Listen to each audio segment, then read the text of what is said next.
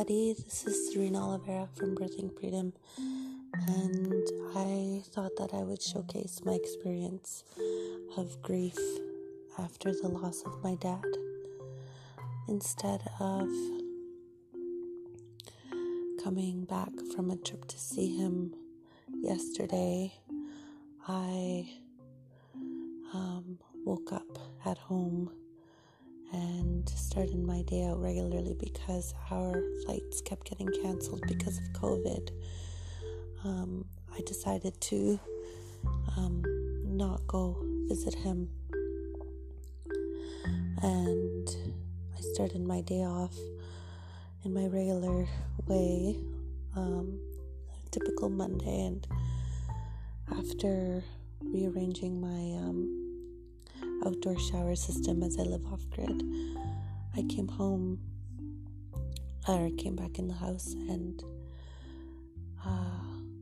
found out that he had passed in his sleep.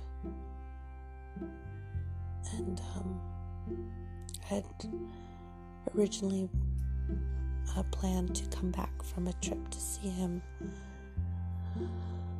and so now I'm lying awake and it's my first night sleeping or trying to sleep without my dad breathing in the same realm as me. And it's maybe the hardest thing that I've had to go through. And I'm just wanting to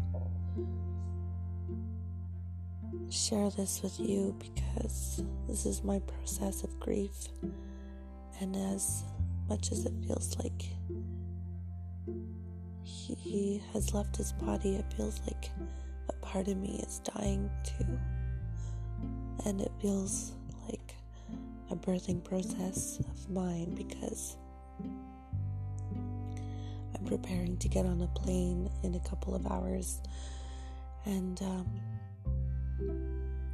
it just feels like I'm preparing my mind to go bathe his body and prepare him, and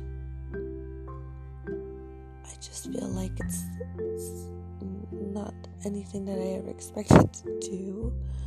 I never expected that I would feel like I would want to. I never talked to him about it because it was just, I always thought he would live longer.